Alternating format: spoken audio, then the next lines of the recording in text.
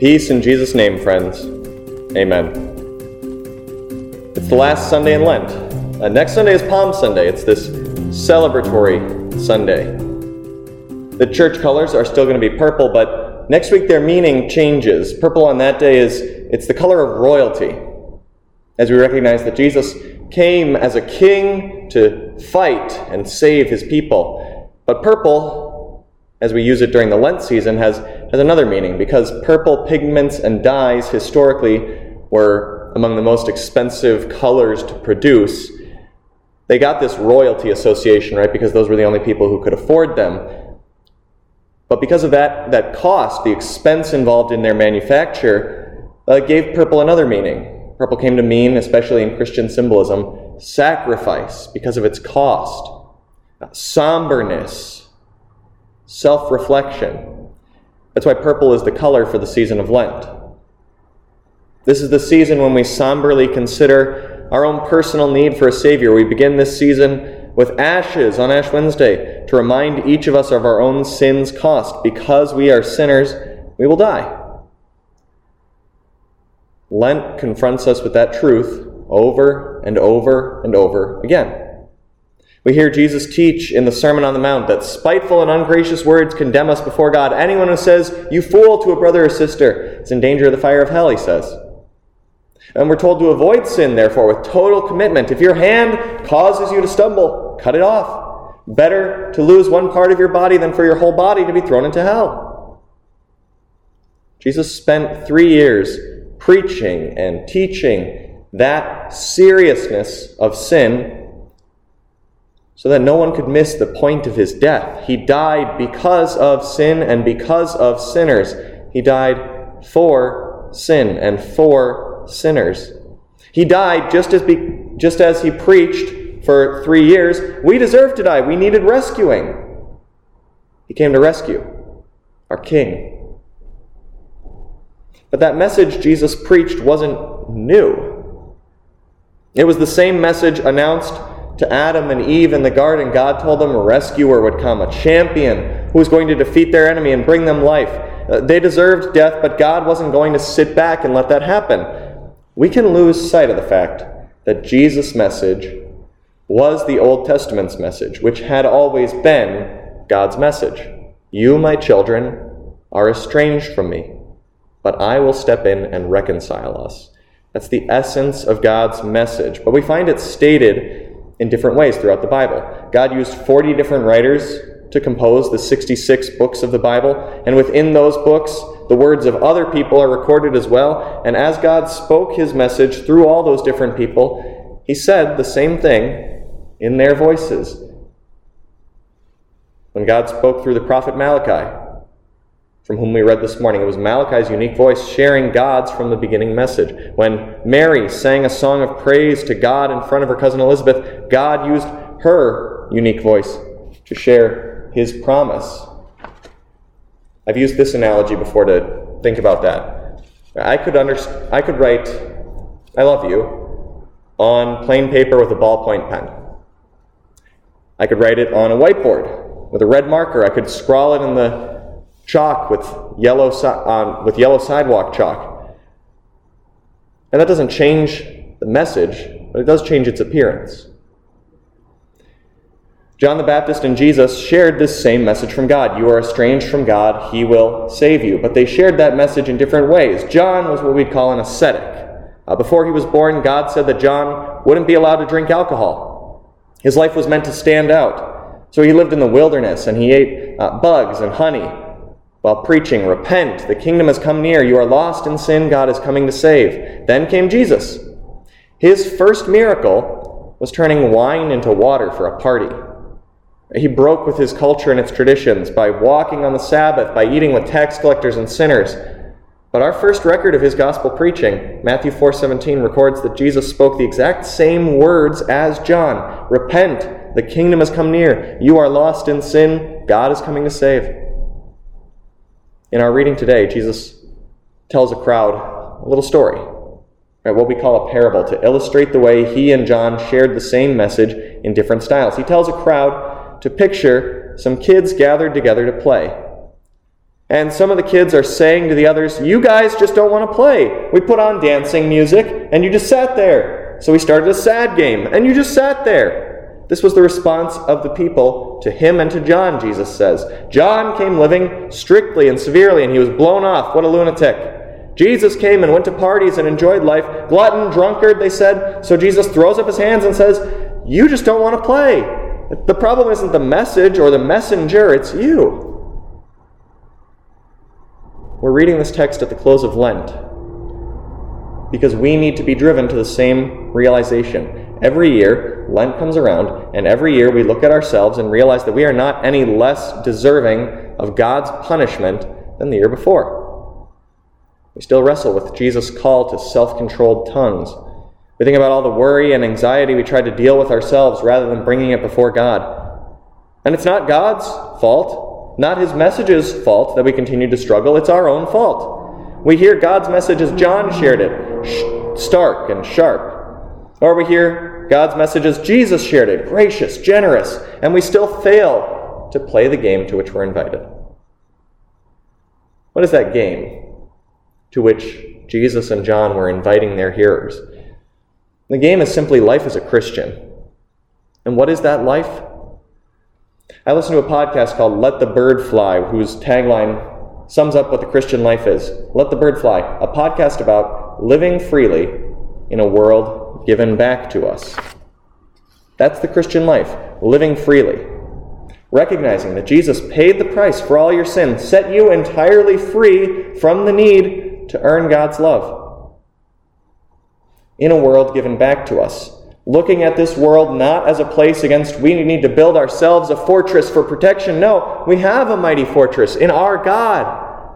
The Christian life is recognizing that we now walk around entirely forgiven, entirely free from the need to create our own righteousness, and in the armor of God's love, we are ready to enjoy anything in his creation which he declares clean and good.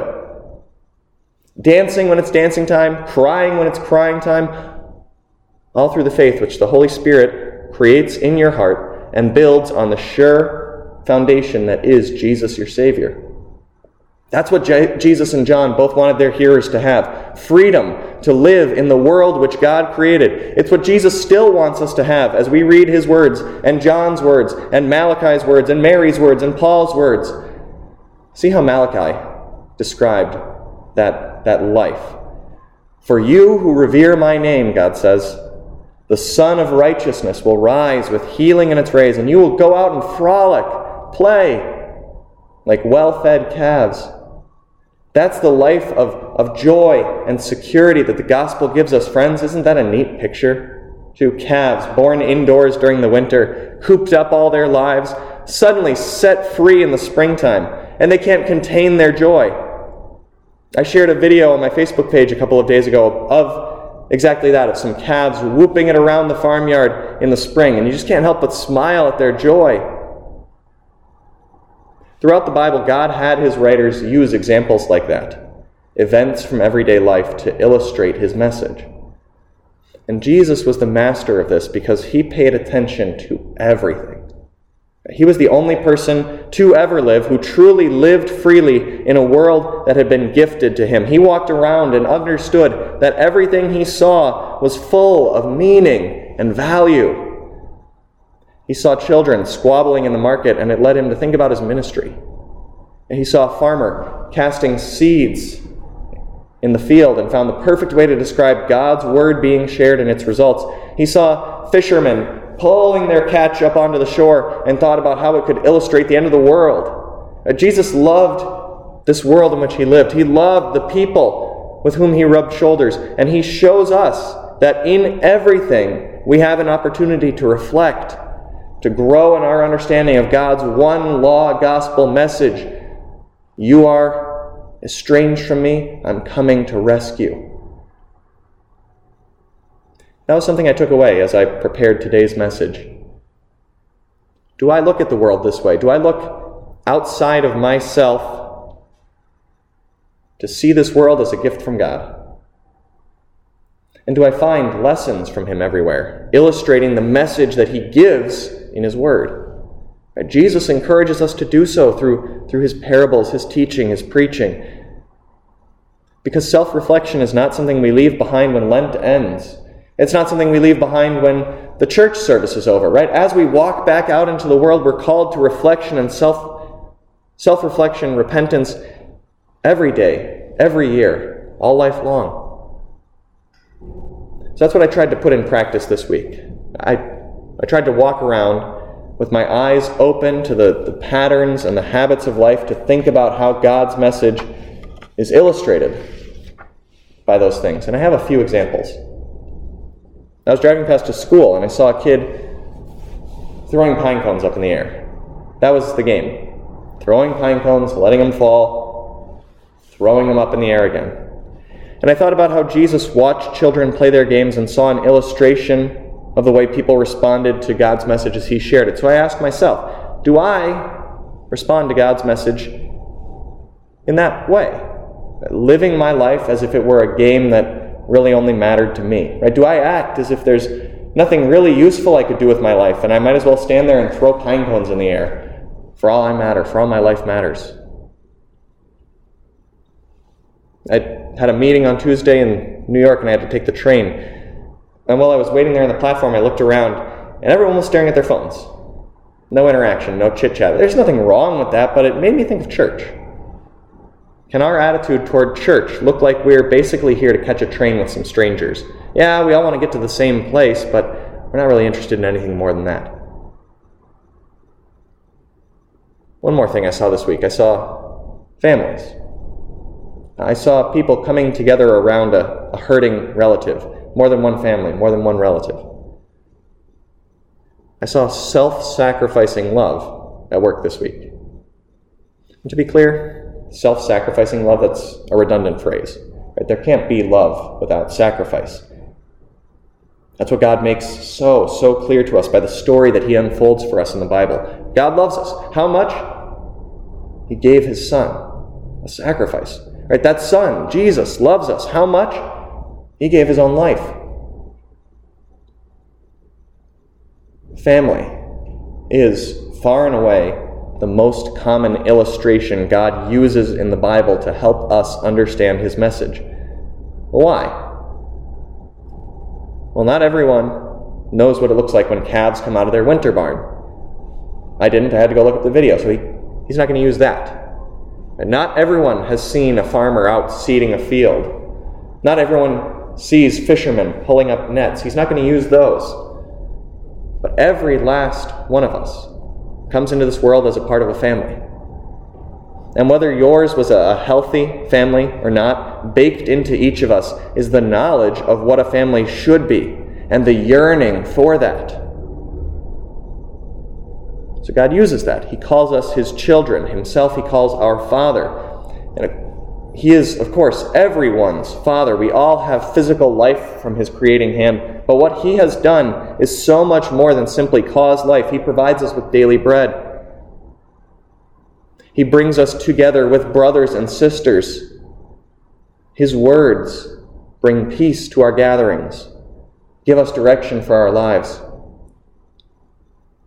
And whether the colors in church are purple or green or red, whether it's snowing outside or 80 and sunny, whether you're 7 or 70, this life God has given you is your opportunity to hear his forever message. You were separated from God. He has reconciled you. He has placed you in this world as part of his family. And here's the direction that our Father has for us from our second reading, that we love one another. Let us give from what God has given us for one another's benefit. That's love. And it's what God has always said comes as the result of hearing his one message. As you have heard from the beginning, his command is that you walk in love. To that command, in Lent and always, we say amen.